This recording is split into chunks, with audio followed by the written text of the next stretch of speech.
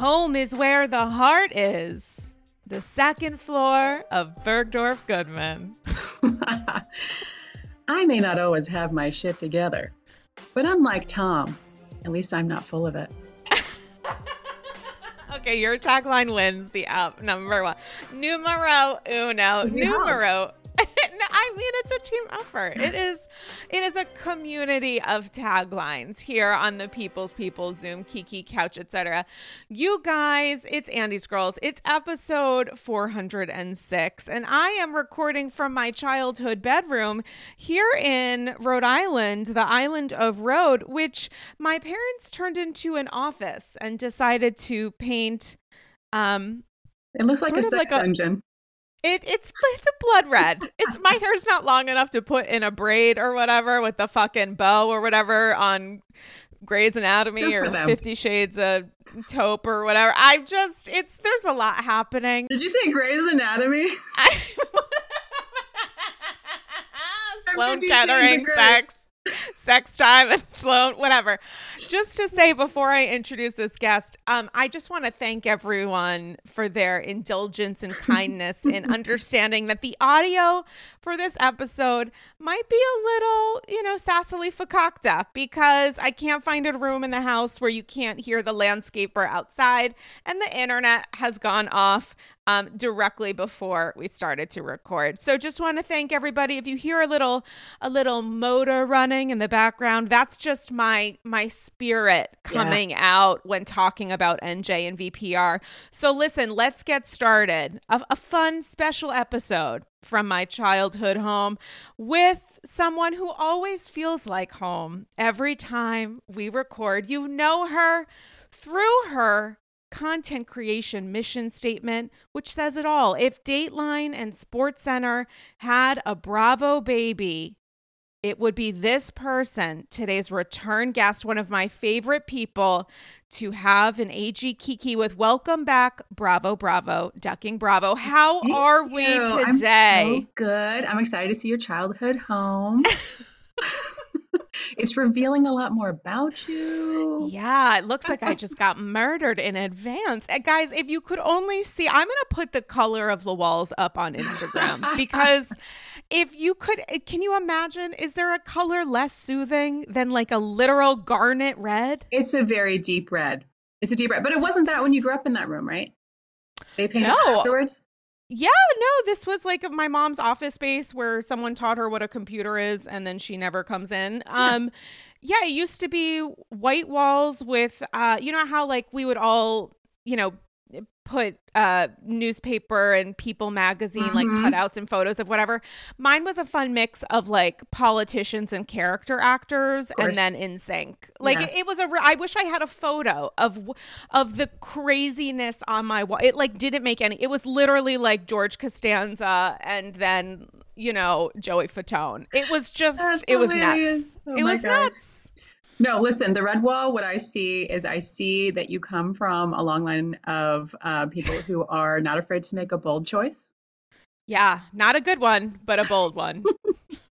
It's a little window. Also, if you can hear the barking sounds of my family's 15-year-old Shishi Poo Chester, who really considers himself a guard dog, probably fighting one of his other personalities. Literally, this is going to be so fun. This audio podcast, it's like a real journey. I think NPR people go through this. It's like we're doing a 1950s radio show, and there's sounds in the back. It's good. It's it's engaging.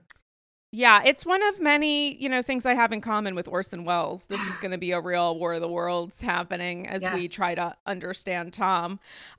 So listen, we were shooting the shit before recording. You said you were getting in a little cardio, so mazel tov, and we're having a little bit of a reaction to the new VPR. So I need to know your thoughts. Totally ruined my workout. I was ready to get down there and just get fit to fight the fascists like we do every day. And I started running. And I put on VPR and I got so irritated. This is why I can't watch the show. I get so mad. Like I can't run that mad. Like you can run mad, but not like I got to stop and I got to rant.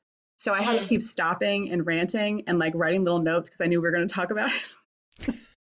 And I was like, let me give it up. And then I just came upstairs and I ate a snack. So I'll work Mm. out later, I guess. Well, I have to say there are a lot of elements of the Scandival that do get pulses racing. That does Yeah. feel like our heart rate is increasing, our blood pressure is rising. And there was sort of something about the newest episode, which I watched for the first time this morning, go me, um, that did feel a little bit different. Do you agree? What do you think it was? Okay, so because I'm not a long time watcher of every single episode, that I don't have the feel like for the Mm. barometer of the show, right? And the editing and how did last season look versus the season before and blah, blah, blah.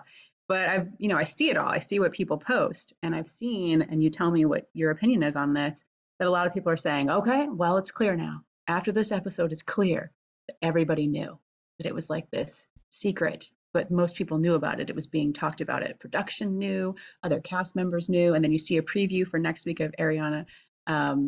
She's still not being filmed, but Lala Mhm. saying, "I think something's going on between Tom and Rachel." Mhm. So I don't know. What do you think though? Because I can't tell, but it seemed like half of the commentary. I was like, this is so on the nose. What's going on around here?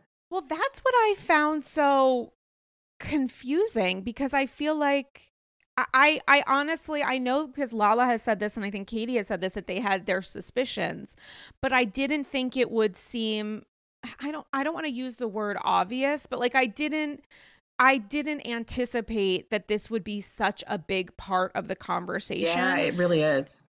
It is, and I don't know how much of that is potential edits being made to make sure more of this stuff is included, but to note that is to also acknowledge that they had stuff to include Hmm. because a lot of people were talking about this in real time, and the confessionals that are being used for my awareness are all old confessionals. It's not any of the new confessional footage being used since the word actually broke that this was all real. I wasn't anticipating that. Yeah, people are I really confronting wasn't. Tom. They're confronting Tom about this rumor in this last episode.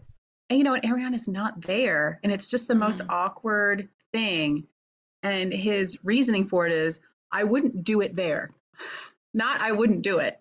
Not, oh, that I would never in a million years cheat and that's awful. And we've been kind to, Rachel and let her stay with us and blah, blah, blah. It was, I wouldn't do it at the Abbey. Like that's why that's a silly thing to say to me. Not because it's silly to even fathom that I would ever cheat or that I would do it with Rachel or that I would do it in public. I just wouldn't do it there. It was just a wild episode to watch. I mean, and who was it? Was it Sheena that said, Sheena, yeah, she pulled him aside and she's like, I'm hearing things. And she's just sticking up for Rachel the whole episode, saying, like, I would and trust her in bed with him. And I'm like, oh, yikes. she said that Tom was like Raquel's big brother. Yeah. I mean, there were Joe so many Dirt, big brother. moments. Yeah. There were so many moments where I was like, oh, fuck. Like, this is, Yes. I mean, for Sheena, with everything that happened allegedly or did not on Wednesday, and, Raquel's team's statements after, to note everything that followed and watch how hard Sheena was defending It really Raquel. was. Do you think that stemmed from Sheena believing that Raquel was not capable of this, or that she felt the need to defend Raquel because she had been so protective of Raquel? Like, do you think in Sheena's mind it stemmed from truly believing Raquel wouldn't do this, or feeling like, listen, I'm aligned with her because she is such a close friend, she's lived with me, whatever else.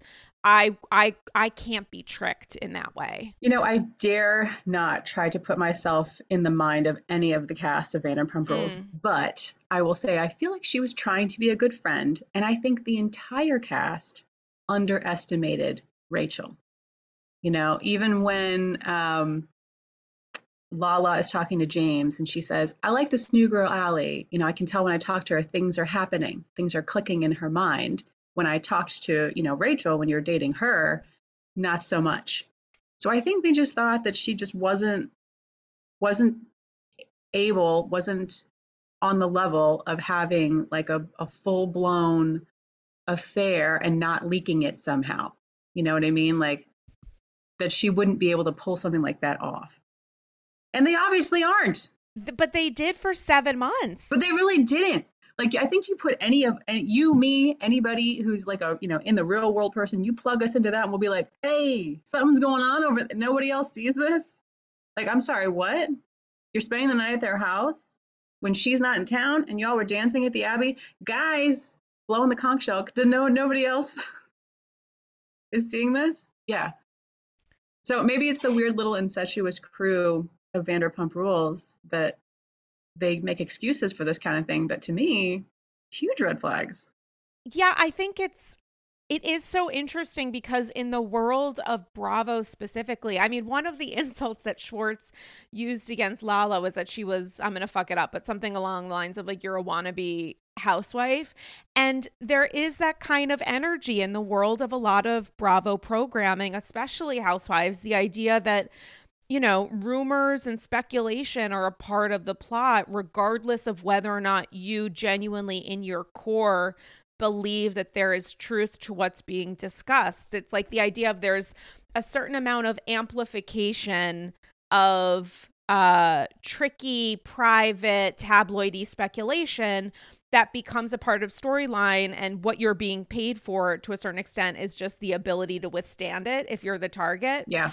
And I watch VPR and I'm like, I wonder how much of that energy was a part of the cast talking about this and how much of it was the cast being like, oh my God, Tom might be fucking Raquel. You know what I'm saying? Yeah. And this is what's, again, we talk about this every time, but this is what's going to be really interesting about like sociology 50, 100 years from now is looking back on people being watched and knowing they're being watched. So it's not like the Truman Show because he didn't know he was being watched.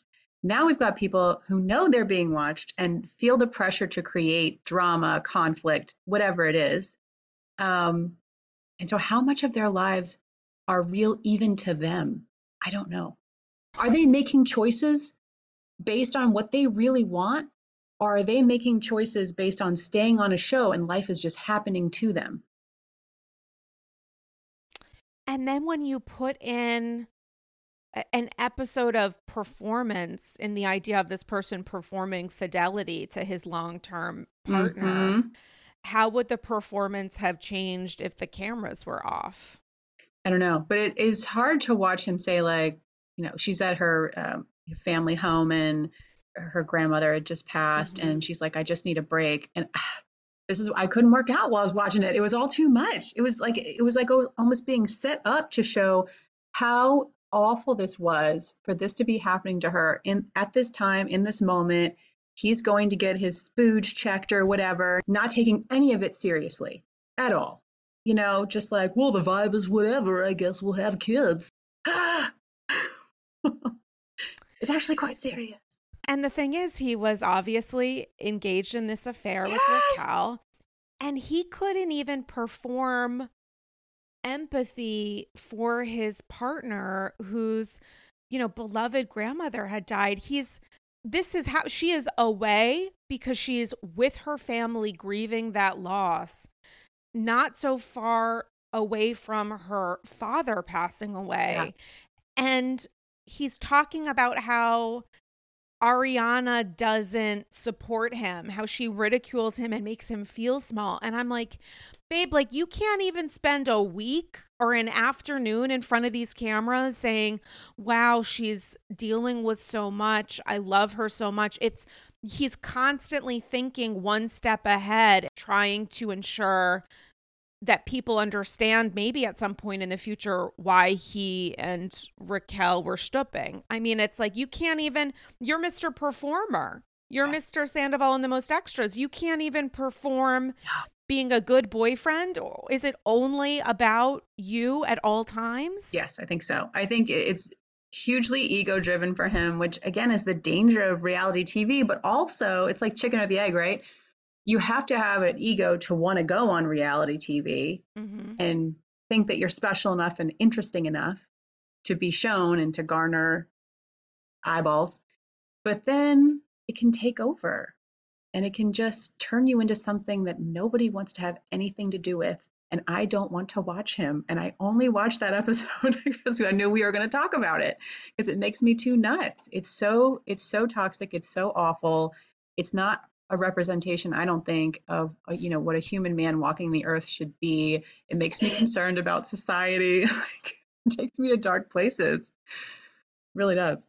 And the reality is that this show was formed, it was created because Lisa Vanderpump said, like, there is this crazy group of people who works at one of my restaurants and they all think they're the absolute best. Like, it was created because there was the idea of, and this isn't a medical diagnosis, but like a group of narcissists, like of people who just like think that this is the most important world because they are a part of it and they're scheming and they're being sort of lovably diabolical with each other. And then they came on TV where people were like, actually, you're right. You are maybe the most interesting group of people to follow. Like, we have been saying that even in the bad years of EPR. Like, this used to be the most interesting group of people to follow. Why can't we get that back? I mean, the comparison, even in criticizing them, was like, they used to be the best. So if you are a decade into that, where you thought you were the shit, and then hundreds of thousands, if not millions of people every week were like, nods head, you are the shit, even if you're a piece of shit, especially then, was this always going to be the ending? I just thought of something too. When you're describing it and how they're supposed to be a mess. That's the point of the show, is like, look at this. I love mess, right? Now I love mess too. And I'm just gonna make a slight correlation. It's not completely accurate. Like Southern Charm, all right? The men children on Southern Charm. They're fun to watch mess up. And it can be entertaining to a point where it doesn't get fun anymore. And I think this is why VPR bothered me, is that this episode truly dealt with matters of life and death, and nobody was capable of grasping that when it came to creating life or Ariana dealing with a death. And so it's all fun and games, but then when life gets serious for a second, it's hard, it gives me the ick, you know? And I think Southern Charm, foolishness, great. But VPR is getting into some more serious, storylines here. They bought a house together. They're really planning a life, businesses, wanting to, maybe have a baby together. That's where it's rough for me to watch. If one person, Ariana is in it for the long haul and is giving it what she's got and is trying to make Tom the best person he can be and support him, and instead of reciprocating that, he's feigning that, but on the side is feeding his, inner id and what this void, and we've all just got to watch it. Yeah, I mean, it's not great when Schwartz is telling you that you sound immature. That's a pretty big indicator that you done fucked up. I mean, when Tom Yeah. Schwartz is like, that wasn't okay what you said to that person at the entry for the doctor's office, when you were like, let's I'm find here to out get about my my jizz jizz. checked. Yeah, and he's like, I don't just everything about that. I just wanted to walk into the woods. I mean, it took me to, to weird places. And first, okay, I just want to say, when Lala went off, Mm. every part of me is filled with light. I love it so much. And she read him to filth. He tried to come at her a couple of times. It was pathetic. He just starts eating a chicken wing. Um, but I just thought it was amazing that she read him so well, because he irritates me just as much. He may not have had the what affair and whatever. It's not even based on that. It's his actions towards his ex-wife, who's sitting there really just trying to live her life, and he's like, making faces and signaling, hi, hi, hi, and she's like, I've said hi to you. I'm concerned for both of them. Is what I'm saying. I think they're stunted. They need therapy. Yeah, and Schwartz is a lot uglier than I even maybe gave him credit for. Yeah. Like the stuff that the way he was acting, which was honestly just like such a petulant brat, which would be on its own one thing, but so manipulative about it that it was the fault of his ex-wife for being an ex. And then here he is constantly telling her she was right to leave while also saying he's the victim of his own poor behavior, which in many ways led to their split. And then attacking Lala, but trying to end it on a light note with like, ooh, the chicken. I mean, it's just, it's a lot. I don't know if he was trying to mock her further or if he was realizing how horribly he was coming off. But when she's walking away and he's saying to her, "But you're a good mom though. But you're a good mom though." And I was like, "Man, if you're saying that to try to dig at her, the rage. Um, or if you're saying that to try to put a bow on everything you just did. Either way, the rage." So I can't stand either one of those fools. And I'm fine with anyone ripping them apart verbally. I love that she went for him. I love that he got a drink in his face. I loved a lot of things about the episode, even though it did make me angry. How do you think the reunion is going to go for Schwartz? Do you think he has Not any well, interest bitch. in learning a lesson? Do you think he has any interest in learning a lesson, let No. alone does he have capacity? No. No, I think they're stunted. I think they literally have issues, and I think they need to work them out. I don't know what they are. I can't begin to understand, but they've fallen into this trap of like, did I amuse you? Did I amuse the audience? Are you not entertained? And they're taking it too far. I mean, how do you take things too far on Vanderpump Rules? What's the line? Well, I mean, again, people might really be into it and like they love that kind of chaos. I started to get just the tense in my soul for just seeing the severity of like the situations that were happening, real life stuff, right? But you know, that's Katie's choice, right? Maybe she's not irritated that she sits down with, you know, a young man that she's trying to start dating or something, and her ex-husband is just talking shit across the room like, "I'm so glad I'm not with her. I'm so glad I'm not with her. I'm not. She's the worst." It's like, let's go outside. Why am I in this room with you? What's going on? Is this the only way I can make money? Like these, I couldn't do it. It is a bait and switch kind of deal that's happening. I mean, he is trying to bait her into I something think and he is maybe too. she will switch her attention. Maybe it is about like, you're with someone else, so I'm going to do whatever I can to both piss you off. Hi, Katie. Hi, Katie. Yeah, and maybe there's a part of it where he's like, maybe he's hoping to annoy her into exploding so that Satchel's like, oh, who the fuck is this lady? Like, do I want to be a part of it? So he can be like, "Calm down, Katie. Calm down. This is why we're not together because you go crazy like this, Katie." I mean, a little bit, right? Don't Yeah, you it's think? such a simple formula, and it exhausts me. I'm like, leave her alone. It's just like watching a small dog like smack, smack, smack. You know, like stop. It was honestly genuinely a wild episode to watch because I felt so surprised by all of it, and like there was just so much to unpack. And I would just think from a production perspective, I just wonder what production was thinking as all of this is going on. I mean, Sandoval's giving a full-throated denial. This is absolutely not happening. I'm going to laugh it off. And watching Tom Sandoval in a confessional, filmed at whatever point, laughing off the reality of what he was doing because it was just so bad and so wild. Of course he wasn't/was. I just wonder from the producers perspective, being armed with the footage that they have, do you think that they were thinking like this is crazy too? Or do you think that they were thinking like, if everybody in here who knows these people is talking about this, and some of us have been working on this show for a number of years, maybe this really is what's going on? I think the producers know more than Yeah. even members of the cast. I mean, they see everyone, they talk to everyone, they have footage that we'll never see. They've got like thousands of hours of nonsense.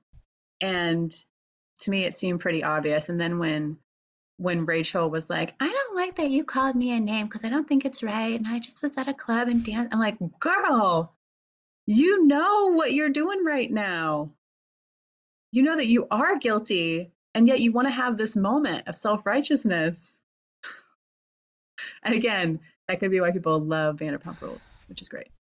Ciao, AGs. I am speaking to you right now from Rome, Italy, where I am having a little bit of a European adventure. While I love the city and have had so many unique experiences to historical sites, the Vatican, we went to the Pantheon earlier today, there was a little bit of a hiccup in the apartment that we're staying in. And while I really enjoyed getting to know Fabrizio, the owner of the flat, there was a little bit of a language barrier because I unfortunately do not speak any Italian, even though I have watched The Sopranos all the way through at least 3 times. And this is where Rosetta Stone comes in. What would have helped me enormously in traveling abroad would have been brushing up, also known as entirely learning, the language of Italian. It could have broken down barriers in conversation with Fabrizio, and I also think speaking the language of the place that you're in is a sign of respect to the locals. It's also the ability to fully immerse yourself in the experience. And me not knowing any Italian, apologies to my grandpa Reno, who did make pizza from scratch, it would have been an incredible and even more incredible, memorable experience. Rosetta Stone is the trusted expert for 30 years with millions of users and 25 languages offered, including Spanish, French, Italian, that's right, German, Chinese, and even more. Rosetta Stone immerses you in so many ways. There are no English translations, so you can really learn, listen, and think in that language you want to learn. It's designed for long-term retention, which is especially helpful for me because while this is my first trip to Italy, I really truly hope it won't be my last. The lifetime membership that Rosetta Stone offers has all 25 languages for any and all trips and language needs in life. That's lifetime access to all 25 language courses that Rosetta Stone offers for 50% off. Don't put off learning that language. There's no better time than right now to get started. For a very limited time, AGs can get Rosetta Stone's lifetime membership for 50% off. Visit rosettastone.com/today. That's 50% off unlimited access to 25 language courses for the rest of your life. Redeem your 50% off at rosettastone.com/today today. Ciao. Hey, AGs. Are you ready to add a touch of luxury to your home, just like the Real Housewives? BCC Villa Rosa, OBS. Introducing Home Threads, where style meets comfort for the ultimate glam experience. Picture this. Chic furniture, one could even say chic c'est la vie, that mirrors the elegance of your favorite housewives' mansions. With exclusive designer collections and a curated selection, HomeThreads.com has everything you need to make your space as fabulous as the housewives themselves, and always at the best value. Unlike Joe Gorga's initial attempts at windows, perhaps. Now, I have to tell you, I know that Padma is no longer on Top Chef, and may her memory be a blessing, but nothing has made me feel better prepared to host future seasons and potentially even iterations of Top Chef Upper East Side Edition than the Henkel's Clad 10-piece stainless steel cookware set in silver that I got, along with a 2-piece stainless steel ceramic nonstick fry set from Zwilling, thanks to Home Threads. It makes me feel like I am finally ready to be a top chef, one egg over easy at a time. They're gorgeous. They look great in the apartment. For someone like me who lives in New York City, with a very small space, what I have in my kitchen is important because guests who come to visit me see it. And I'm so, so thankful to have discovered Home Threads because now I feel fully prepared to make eggs a la Francais. Head over to homethreads.com today and live your best Real Housewives life. Go to homethreads.com/Andy Scrolls and get a code for 15% off your first order. Again, that's homethreads.com/Andy Scrolls for a 15% off code off your first order. Home Threads. Love where you live. She felt like to me like a little bit of a non-factor this week where I was like, she was just there. She was like egg, you know. it is interesting. I mean, because she was able to kind of like, to me, be very much in the background of this, which put all of the focus on Tom being a fuck up, Mm-hmm. but also like, I guess was a part of her strategy of like, if I can just be as invisible as humanly possible, maybe the speculation will go away or something. I don't know. That doesn't feel right as I say it out loud. I don't know. I think they probably just had some really good footage of these two, men in their 40s just looking terrible. So Mm. they went with that. God, it's just so I can't. I mean, it's one of those things. I was at a event the other day, and I was talking to some folks about the Scandival because it obviously comes up immediately in conversation when you find someone Always. else Yep. is a Bravo viewer, and I was talking about the feeling that I had when the announcement, or when the news first broke. I mean, Dylan Hafer and I were recording an AG Classic. It broke while we were recording. As soon as we finished recording, we found out the app was already done. So we hopped on an emergency Patreon. And a lot of my feelings that day have not changed. And I don't mean that as a point of pride. I just mean it as a point of genuine, utter confusion. I still can't believe, I can believe that Tom cheated. That is not surprising to me. What remains so shocking is that it was Raquel. I can't get over it. It's so nuts to me. But see, to me, it's not. It's not because okay, I'm such a feminist that it's hard for me to like. No, let's get into that because this came up on a recent episode. The idea of feminism to me doesn't mean support bad actors when they're behaving badly because we share the same gender and sex. It means that women should be treated equally to men, like, which means if someone's being a dick, call them a dick. We shouldn't Absolutely. hide behind women sometimes, apologies, but distort the idea of feminism to escape their own culpability, and I have no time for that. Like it's such bullshit to me to say we have to support all women, including women who are betraying the very nature of the idea of supporting women by stooping your good lady friend's boyfriend. Like, that doesn't make any sense to me. It's inexplicable. It's nonsensical. I completely agree with you. Now, Okay. Tell me. here's what I was going to say, and you tell me Okay. what you think of this. All right. Okay.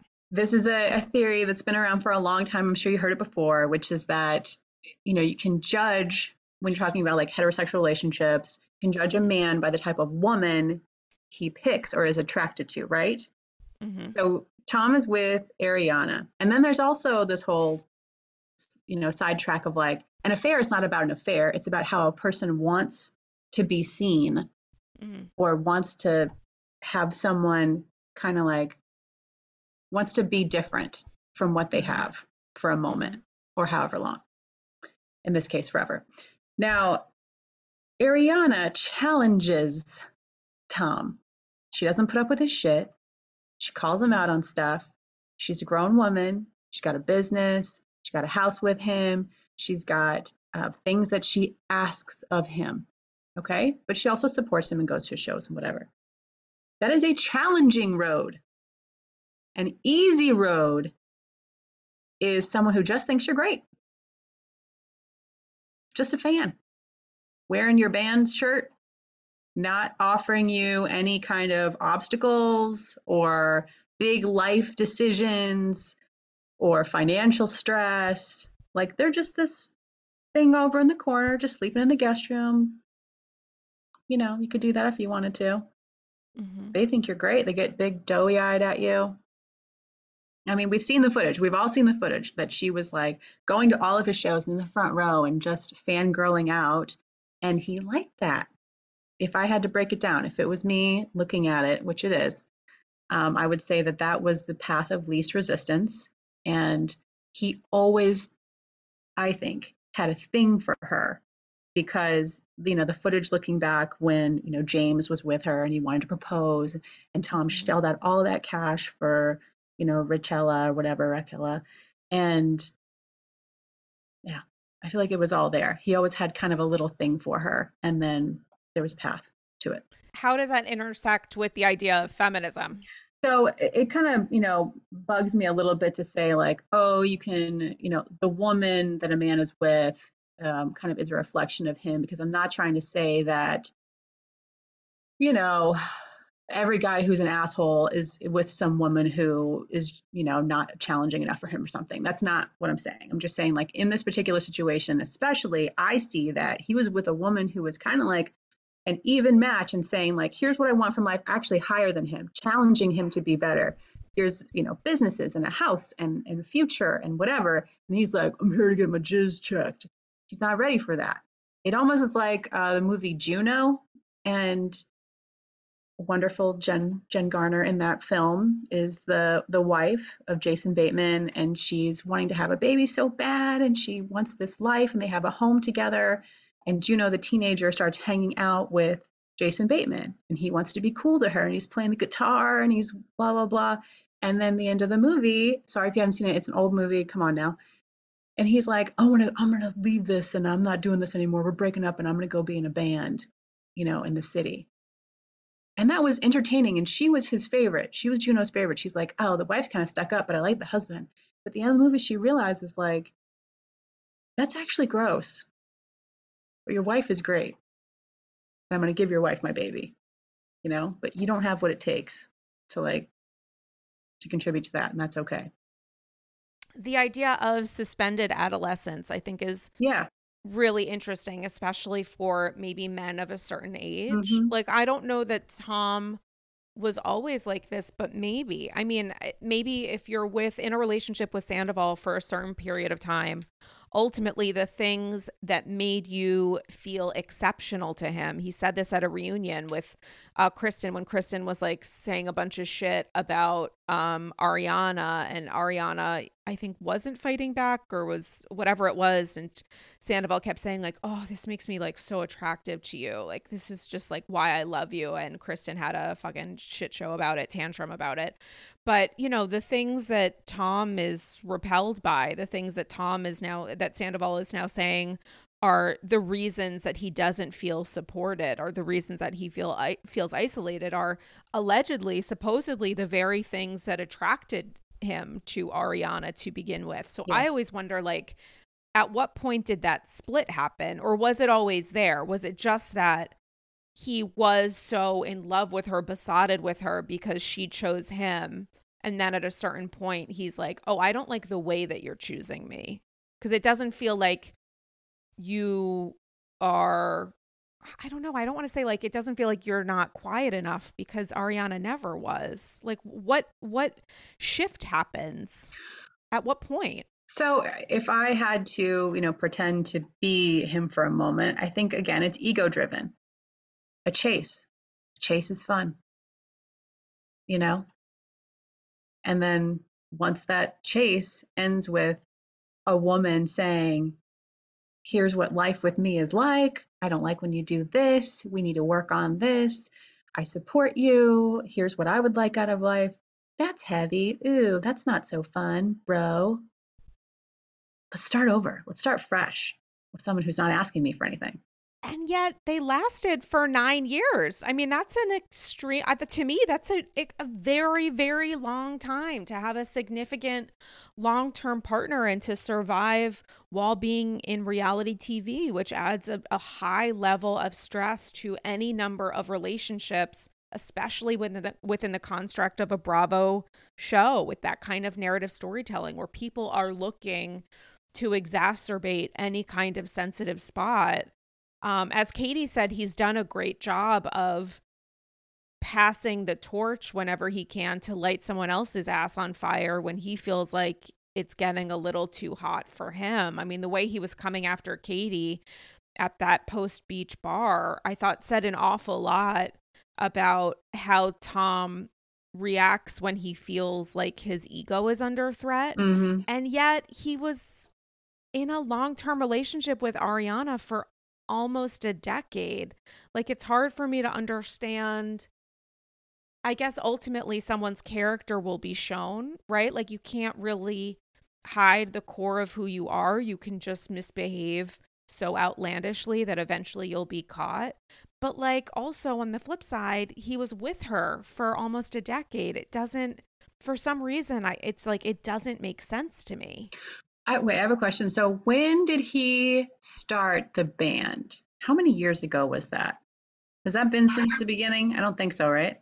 No, it's only been the most extras is I think relatively recent, and there's this whole thing where it's like not really a band. It's sort of like Tom has hired all of these Yeah. people to be a part of his hobby, which Yeah. is a terrible financial strategy, especially if you now become the villain for bajillions of people. Like the band was always, I thought, kind of an LOL, except now it's like the worst kind of punchline. And I would assume the people performing with him are no longer laughing. Got it. So it's never been like him and a tight crew of like, hey, we got Chuck on the drums and we got Richie on guitar. It's just like, 1099s, they hired for the day, and it's him doing karaoke. Who's going to do my backup tonight? Kind of a thing. I mean, it's the same people, I think, who are with him on tour. I mean, and then he has his band manager whose wife is married Yes, to to Howie whose Mandel. wife is Howie Mandel's producer on the show, which is how that interview came to pass. But Yep. I don't know what their relationship is to him. I don't know if the people in his band feel like it's a band or feel like this is a way to get paid, and I don't begrudge them for it. It's hard to find work. So to go on tour with this person who can barely sing, who's playing out, some sort of Peter Pan fantasy, I don't You begrudge just them for described that. like 5 different Bravo celebrities, but yes. I mean, this is the whole, it's the whole Barbara Kay. Like, Luann, you're not Adele. There's the idea of Luann laughing it off and being like, of course I'm not Adele, but also being like, absolutely, I am Like Adele. staring I at her mean, poster and smiling wherever they were. right. Sandoval just is the Sandoval experience, I would think, is a much, much, much less iconic version Yeah. of the Luann Cabaret, which I would encourage anyone to go to when she's in your town because it is a genuine Or wild Sonia's night. cabaret. Sonia's got her show. It's more of a show.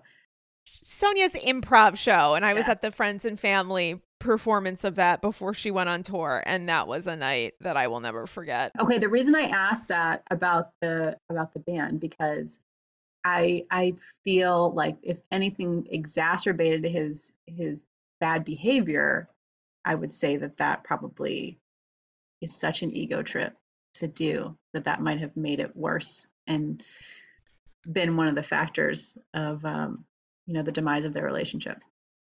I don't know why I'm saying this out loud, but I feel like it didn't make it worse. It was just an extension of the worst that already existed. I think it's just like the tentacle of the fucking octopus or whatever. There's a bunch of them, Yeah. but the octopus is, kind of swimming along anyway. You got 8, you Yeah. got 7, whatever happens, happens. Like, it's still in the fucking sea. I just feel like it might have sped it up because again, that footage when the affair first broke, there was so much footage that people were finding on their cell phones from going to shows of Rachel in the front, just like staring, like even at BravoCon and other performances and stuff. And I just think that can be almost, I don't know, disarming, and you can almost get drunk on that, of somebody just giving you that kind of like adoration and energy.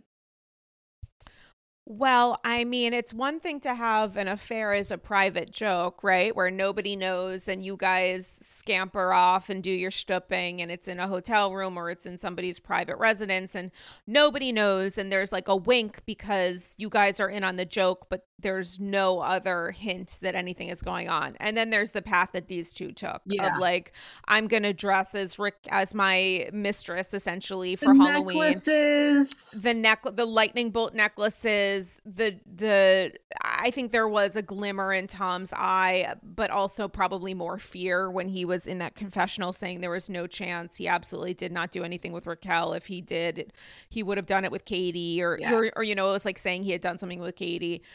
Like there's the idea of this is our total private space. This is our own private island where we can go off and have this illusion of an altered reality together, or this is really who we want to be.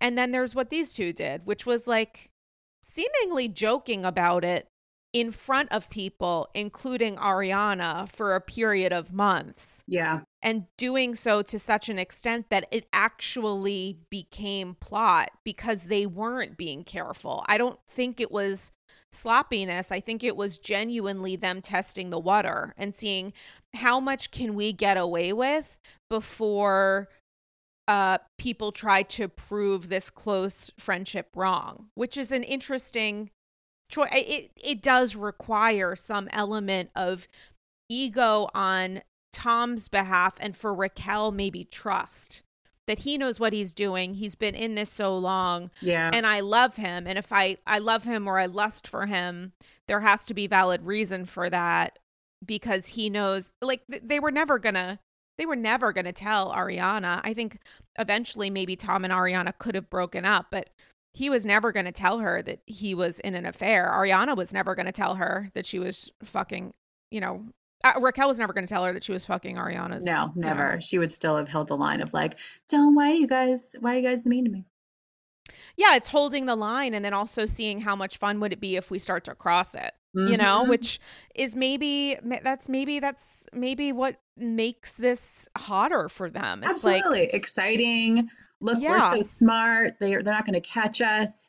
Anybody who watches crime shows, that's a big part of it for a lot of Dateline Scandal. Yeah. Dateline After Dark. They get bold as the crimes go on. They get bold and they're like, "Hey, no one can catch me." That's how you get caught. Well, okay, this is going to make literally no sense, okay? But bear with me on this wild journey that my brain is taking as we go along together, and I'm in a room that is literally blood red, which I'm using as inspiration. Talk about Dateline. But I was watching the episode of New Jersey this week, and I started watching the episode, and I was like, this is odd. During moments in which Teresa seems to be actively performing or genuinely being interested in engaging with Melissa and in being aligned with Melissa. And I thought to myself, like, this is at the beginning of the episode. And then it kept going. And I was like, wait a second. Has Teresa decided to start wanting Melissa to be close in the way that she's doing now? It felt to me like a little bit of a performance. And then I started thinking, is this bitch doing this because she knows that the rumor is going to come out at any point in time, and she's just trying to set up a foundation of like, look, if Jen Aiden starts talking about this thing, I wasn't a part of it, because there were so many examples of me trying to show Melissa that I'm trustworthy and care. Interesting. Is that complete? That could be, you could tell me like, truly go fuck myself. Like, that doesn't make any sense. And maybe it's on the heels. I don't know that I am more paranoid because of the scandal, although it's entirely possible. But there were moments where like Teresa was saying things about Melissa in Ireland and like bonding with her, that as much as I would love to see it, something in me was like, this doesn't feel natural. It does not feel organic. There was a lot of that in the episode. And gosh, Jersey is so tough for me because I really just cannot tell anymore when either of them are being authentic. Yeah. It's been going on for too long, and I just don't know anymore. In the beginning, there was the rage and there was, the baptism and all that kind of stuff, and you felt it. You felt it from both sides. But now I don't know real motivations. But that's interesting because that's the rumor about the opening a car door and seeing Melissa in the back of a car making out with an ex-boyfriend. Or some guy. I don't even know if they dated. Yeah, I think it was some guy. Some guy. And some of my followers have told me like, oh, that's old. People have known that. That's been going around for a while or something. And that's not going to be like a new thing, for Melissa to hear, essentially. So I don't know how powerful it is. I've yet to be able to gauge that. I guess we'll find out. And I don't know. Jersey's a rough one because it's almost like, is it WWE or are they really having conflict, or are they really bonding? I don't know. When you say WWE relating to the conflict, what conflict feels to you like a question mark? This ongoing thing about the wedding, Melissa and Joe feigning just over and over of like, I can't believe she didn't invite us. And then she invites him and they say no. And then she says, when they're in Ireland, like, I would love to have, it would make me feel complete if I had, the kids in there. And she's trying to, I can see both sides. Like I can put my mind into both sides at any moment. And so it's really hard to figure out what's real and what's not, because I can see a world where, she has the kids and Melissa in it, but she doesn't have her brother because she has this intense feeling of like, my brother is mad at me for some reason. He's not happy for me. I don't want that negative energy on this day, but I love my, niece and nephews, and I don't have any beef with Melissa. But that doesn't necessarily help things, right? Joe would never let that happen. Melissa would never let that happen. Um, at the same time, is she just saying that to make it seem like, does she have ulterior motives? I don't know with Teresa. With Teresa, I usually say what you see is what you get, right? She's not a schemer. She's not a whatever. What you see is what you get. There's a whole world of people out there who completely disagree and say like, oh no, this thing is all planned out and here's how this works. Okay. This is fascinating. You don't think that Teresa is a schemer at all? Like, not in the deep ways. You know what I mean? Not in the deep ways. I think we don't. So here's what I think about that. I think when some people get angry on a reality show, I don't trust whether or not that anger is real. I think Teresa gets irrationally mad and she can't help it. And so I never think that she's being fake mad. Like when Jackie made the analogy about Gia, whoa, Gia's doing coke in the bathroom or whatever. The way that rage, I don't think she can fake that.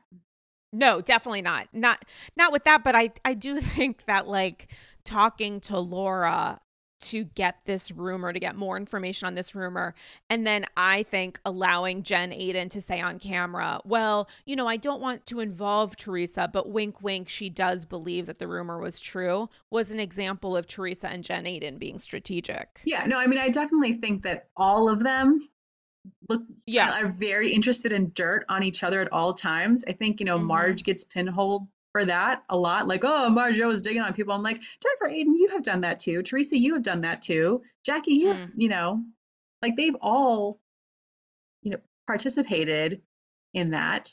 But I'm talking about like the actual interactions with each other and whether or not things are fake or real.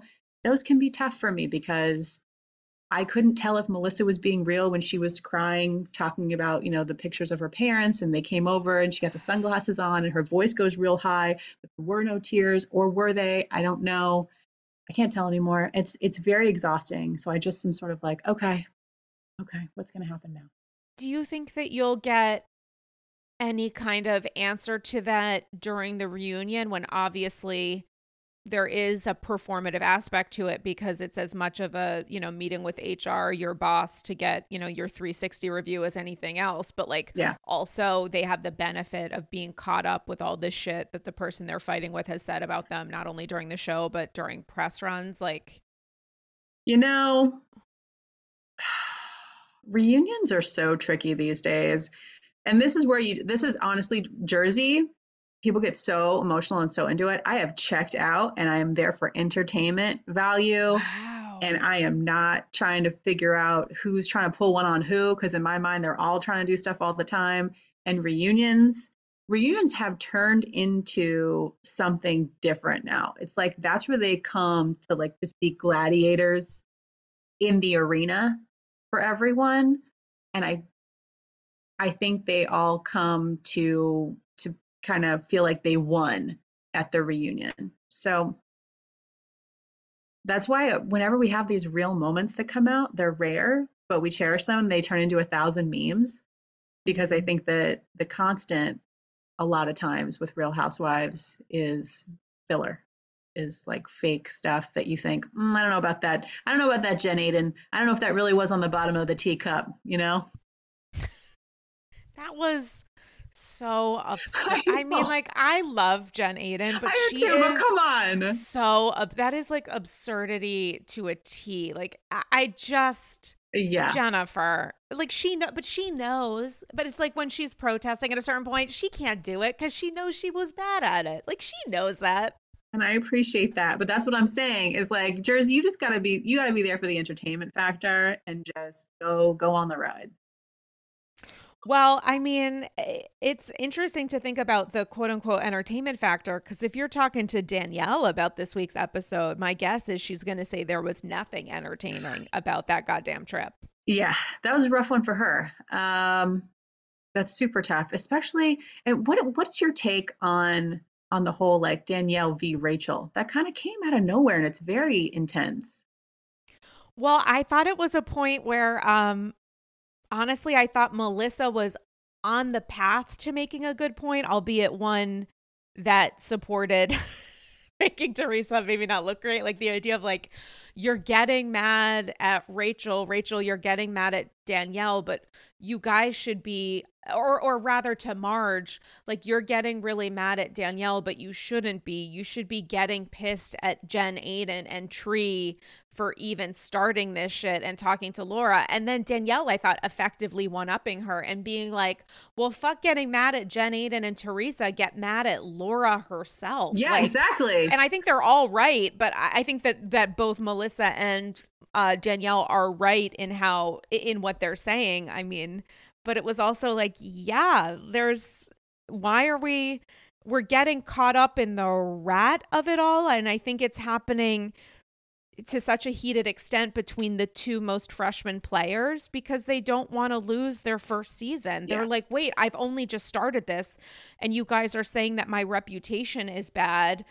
Of course I'm going to be upset at the person who's joining the team at the same time because they have the most to lose and the least to show for it. It's much easier for me to try to win versus them than a continued player with, however many seasons behind them. Look at me in sports. I don't know. I just thought that was such a weird, dumb move. I don't like it. That Rachel went to Marge and was like, Danielle is saying that you've got an arsenal. And it's like, that's actually not really how it happened. She was saying, like, people have told me this. Are you hearing the same thing? We're the two newbies. Let's newbie bond. That's how I took it. And now it's turned into this great divide. So instead of the two newbies having like this unifying factor and navigating this crazy world and maybe giving us some different stuff, we have like two little teams here again.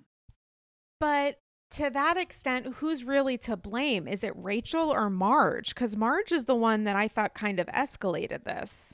Oh, I mean, I think everybody contributed for sure. It Yeah. was a pylon. It's a pylon from all sides. I'm just saying, like, Yeah. their natural tendency is to divide. So I hated that rift was initiated. Speaking of divisions, from the perspective of this would happen anyway, or maybe not, how do you think Louis is factoring into the split between Teresa and Melissa and Teresa and Joe and Teresa and Melissa and Joe? Do you think that this was inevitable, or do you think Louis has delayed the inevitable from happening, or do you think that he has accelerated the engine? Man.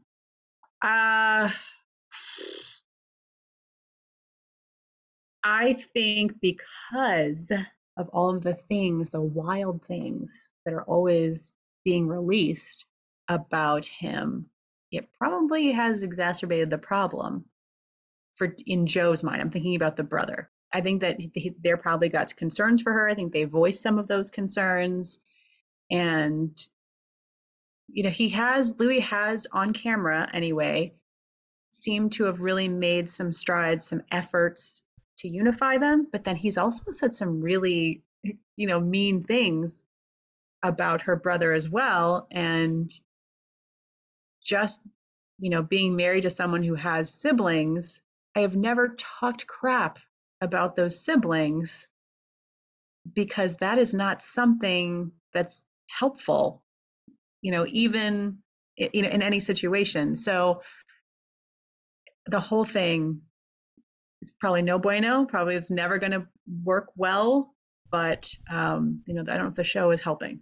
Well, it's interesting the ways that his inconsistencies rather, seem so strategic because, like, when there's a dynamic in public where Teresa and Melissa are getting into it, or he's trying to reason with Melissa or Joe, he seems to be uniformly on their side. He's not interested in allowing Teresa to speak out, even in letting her communicate, regardless of whether or not he thinks it's appropriate. He's willing, seemingly, to say that the anger that Joe and Melissa have contains validity, but he's saying in front of them that Teresa absolutely does not. And he's saying that to Teresa too. But then when it's just Teresa and maybe her kids, he's like, yours is the only voice that makes sense. Yeah. And you have the right to escalate. And I'm not going to do anything to de-escalate because I want to make sure that you feel heard and supported. And also, P.S., I agree. Yeah. And it's like so deeply inconsistent that it's destabilizing. Like, if I was Teresa, I don't know how I would be reacting to this, except to say that in the months that have followed, obviously, he seems to be agreeing with her 1000%.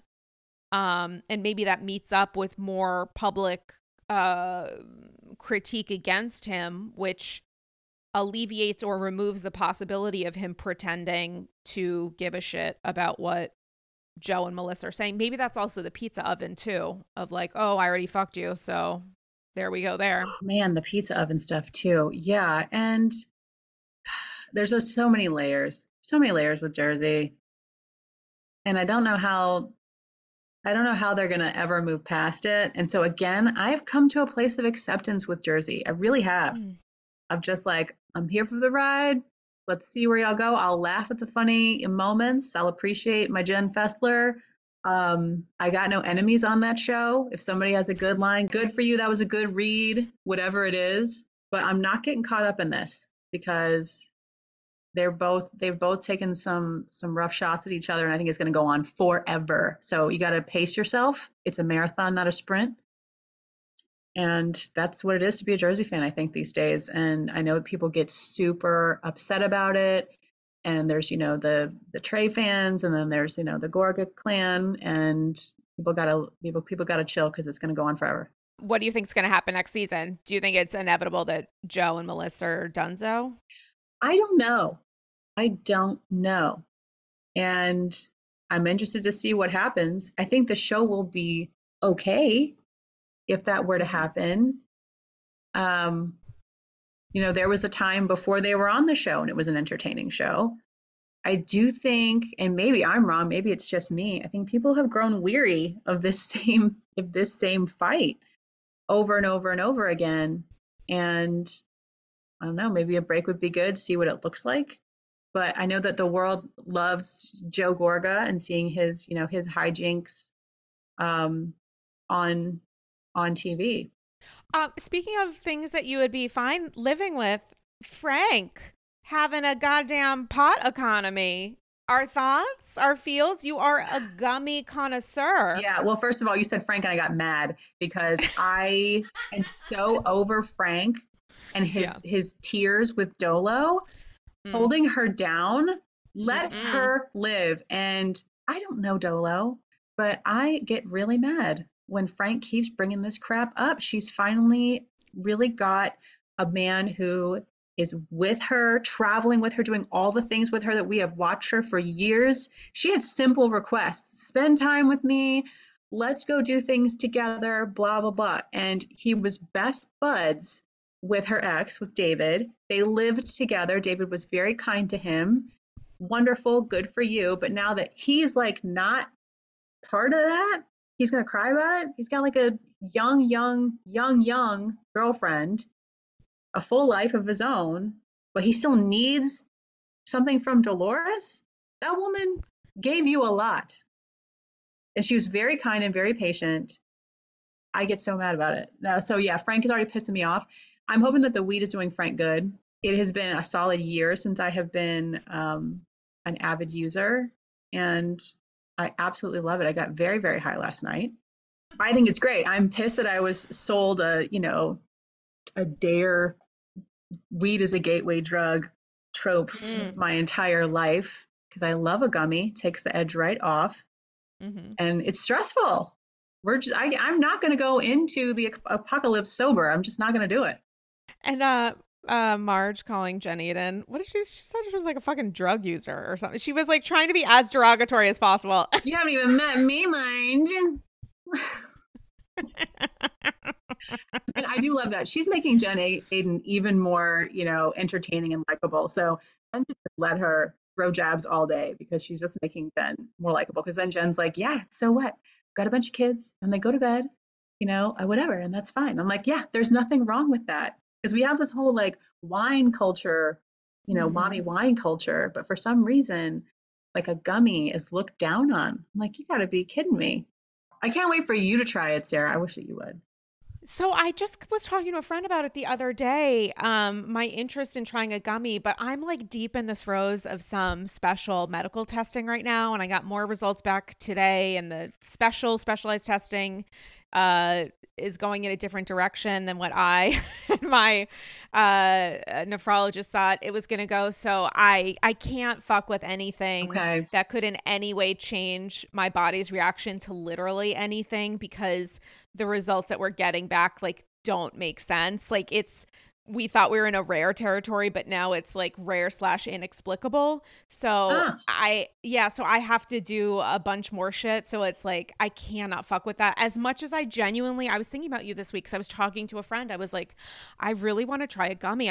But I wouldn't do anything without consulting with my doctors. But like, I really think it would really, really help me. I think I'm like in the prime, core of people who could really enjoy a little bit of like just a smoothing out of some of the mm-hmm. ripples from like a stress perspective. But I'm sad about it. It's just I do want it to happen. Your I do time want will it to come. happen. Your time will come. Get through your Yeah. tests and stuff. See what your doctor Yeah. says. Yeah, I'm just a person too that I hold my stress inside. Mm, And they just reached a point last year where I was like, I'm gonna crack. Something's gonna break inside mm-hmm. this lady. And so I, tried a gummy for the first time in my life. And I was like, wow, days can be more fun. Just let me put everything into perspective real quick. I'm going to chew, chew, chew on this little thing and be like, you know what? Nothing's that big of a deal. Great. Yeah, I think it's the ongoing exercise of externalizing versus internalizing Yeah. stress or anxiety or whatever it is. And then for so many of us, Bravo began as an escape. And then at Yes. a certain point, it's like, okay, but I'm sometimes feeling stressed from this thing that I come to as an outlet. Now I'm like chicken and the egg, like some of the stress and like upset that I feel. Yeah. How bad was it before I watched a certain episode Yeah. of VPR or like, was going on Instagram seeing what nonsense a Bravo Leb said about something that's I'm going to find infuriating. Like, this used to be the thing that I was like Chuckles McGee about. And there's Yeah. a benefit to it, not only being that there's a value in some of that stuff that even might create some internal conflict because there's a value in processing it, but also like, fuck, like I'm already feeling a little weird. Is this exacerbating that or what's going on here? That's so accurate. And what's hilarious to me, especially because we were just talking about jerseys, I remember I used to say to my husband, like, I really envy the Jersey people because the way that they fight, they get Mm-hmm. it out. I've got Yeah. stuff I haven't said to people that's been just brewing like a quiet little blue flame, Mm-hmm. an autopilot flame in the back of my brain, just going forever. I'm like, just suppress. It's fine. Move on. They get it out. And I think that's so cathartic and I'm so envious of it. But at a certain point, again, we've been doing this for like 15 years now. I'm like, you girls need a Mm. break. Like it's it's getting to be a bit much. This is why I keep stuff inside. But it's just ironic that that's what drew me to the show was I really loved that they could get things out and then get over it and laugh together and whatever. Yeah, there's a jealousy I feel in someone making a significant income from being an asshole. I mean, geez, I don't even feel like I can be an asshole for free. I think the cost is too much. And like, also, I don't know that I would necessarily want to be one, but oh my God, the opportunity to behave badly, which for so Yeah. many of us feels entirely like an irresponsible choice, but one that also is unrealistic. Yeah. And these people get potentially bajillions of dollars for doing that, for acting out in the ways that you and I could maybe only dream of, if that is in fact one of our many dreams, which I think it is. Yeah. Listen, I could talk to you forever. I'm obsessed with you. I love when you come on AG. It is literally my comfort blanket, which, seeing as I'm recording in a cranberry red painted wall Beautiful. bedroom, It's beautiful. it is, I need a little bit of zen. So thank you for providing that place. Can you tell the AGs what you've been talking about on social, where they can follow you online, all that good stuff? Sure. I recap sporadically when the child Ooh. goes to bed at the appropriate time. Mm-hmm. And yeah, so I got recaps on there. I do a dive occasionally. I don't seek the dives find me. TikTok, I'm mostly a lurker there. God, I love TikTok.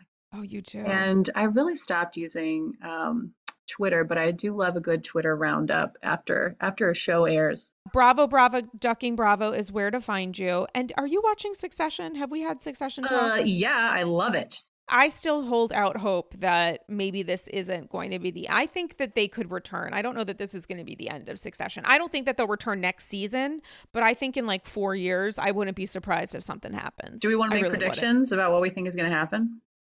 No, I don't, because here's the thing. I went to The Sixth Sense in a movie theater back in the day when, judging by the fact that I'm spiritually mid-20s plus, I was about 3 years old, and I sat down with my dear friend Erica, who I'm still very good friends with, and we're 2 minutes, and spoiler alert, if you haven't seen The Sixth Sense, I literally we're the same age, surely, but we're 2 minutes into the movie or whatever, and she turns to me and she goes, "I think he's dead." And ever since then, I'm like, I don't want to hear. So the rest of the movie, I was like, and I never would have thought it. So I don't want to hear anybody's predictions. I'm not clicking on any of those fucking articles, because God forbid you're right. And even if you're wrong, I'm going to be holding that kind of paranoia and neuroses for the rest of however many episodes we have left. I don't even know how many. Oh my God. Do we have 4 left? I don't even know. 3? There's only a few. There's only a handful. But what's so funny about that too, about what you just said about a Sixth Sense, is that there's this comedian that I think is so funny online. I'm going to find him and say his name too.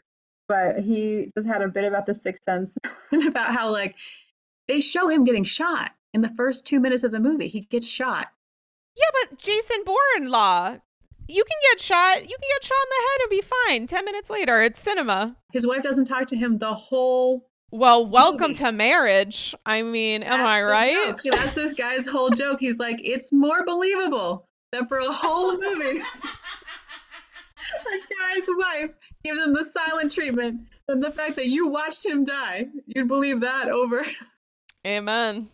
Swipe right for that ghost. So, I mean, just shout out to Shiv, to Kendall, to Roman, the love of my life, to Jerry, to Carl, to Frank, yes, to Logan, to L to the OG. I mean, it's literally my favorite show of all time. It is my favorite show. I love it. I love it. And I love that the women came out strong in the last episode.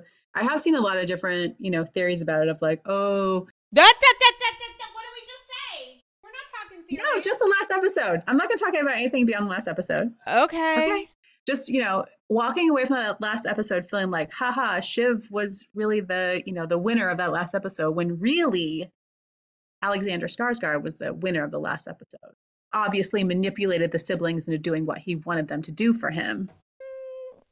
Yeah, I guess, but I don't know. I don't know. See, now I'm going to fucking talk theories, and we're not going to do that. No, we're not talking theories. I'm just saying that one episode, was interesting in the dynamics of the siblings and how somebody can easily use it against them, and make them think that they somehow are smarter than him.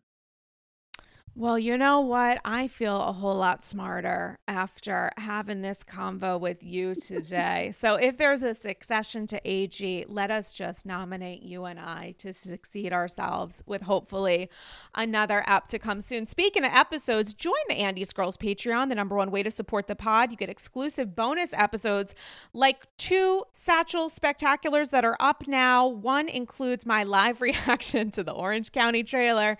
And I heard from an AG who's a Patreon supporter, and thank you so much, who messaged me and said she had to like pull over while driving or something when she heard my reaction to like the last 3 seconds of the trailer because I lost myself. I was so out of body. You went out of body with it? It was out of body that I had to watch the trailer for this Patreon episode twice because I was entirely undone. I loved the Orange County trailer, so you get to hear my live reaction to that, and also I respond to I think at least 15 satchels of gold, which are listener thoughts and feels, questions and concerns named in honor of Her Holiness Kelly Kaloran Ben Simone, and you can send me your long form thoughts and feels about all things Bravo by sliding into my messages on Patreon at patreon.com/AndysGirls, or follow me on social at Dame Galley. And if you have a thesis, which I love, people have been sending me indexes and chapters to their satchels of gold. You can email me at andysgirlsshow@gmail.com. And P.S., what are you doing May 18th in New York City and also online? Wink, wink. For real? What are you doing? Are you doing something on May 18th? I am doing something on May 18th. Thank you so much for asking. Oh my God, I'm so surprised. Myself and Dylan Hafer, our pal, also known as Bravo by Betches, are hosting Andy's Girls Live, a Scandival Spritz, which will be the day after the VPR finale. We're going to talk Scandival. I know we're going to talk Housewives. I know New Jersey is going to come up, and you can go in person, which I highly encourage if you're in the New York City area. It's a great place to bond with and connect with fellow Bravoholics. Have a, pumptini, seltzer spritz. It's only the 3rd time we've ever done a AG Live in person before. So we want you there to be a part of the conversation as we say whatever the fuck comes to mind. And I get a little extra zesty, I would say, in person. So highly encourage that. It's going to be a lot of fun, and I would appreciate meeting as many AGs as I possibly can. There's nothing more I love in life. So you can get in-person tickets and also live stream tickets, which you can watch on demand for only $20. Again, this is Thursday, May 18th at 7 p.m. at the Green Room 42 in New York City. Get your tickets now at thegreenroom42.venuetix.com, also linked in the show notes for this episode. I'm so excited for it. I have to tell you guys, so please buy your tickets now. It's going to be a crazy fucking night. Dylan and I together are just nuts. So yeah, it's going to be bananas. It's going to be bananas. And on that note, BBDB, Bravo document. Yeah, BBDB. Thank you so much for always a back. pleasure. I'm obsessed with you. I Likewise. Can't get enough. Okay, great. So go pop a gummy, relax yourself, hopefully for the next time you come back. I will tonight for sure, yes. Okay, great. So you're coming back tonight? That's what I heard. We're going to record again. I would love that, actually. Okay, perfect. Some of my favorite times recording with you is when I was really high. That's just fun. I love when I can't wait until that time in which I have maybe a 10th of a bite of a gummy and ride that train with you. Can you imagine if we recorded? That would be. Whenever you give me the green light, I'll hop on a train. I'll deliver the perfect dose to you. Who needs Postmates or Uber Eats when I got this gal over here? I mean, that's what Acela dreams were made for. Your gummy Sherpa. I love a gummy Sherpa. And thanks for, leading the way on this episode. And to all the AGs, I hope you're all doing great. Thanks for listening, and we will chat with you soon. Bye-bye.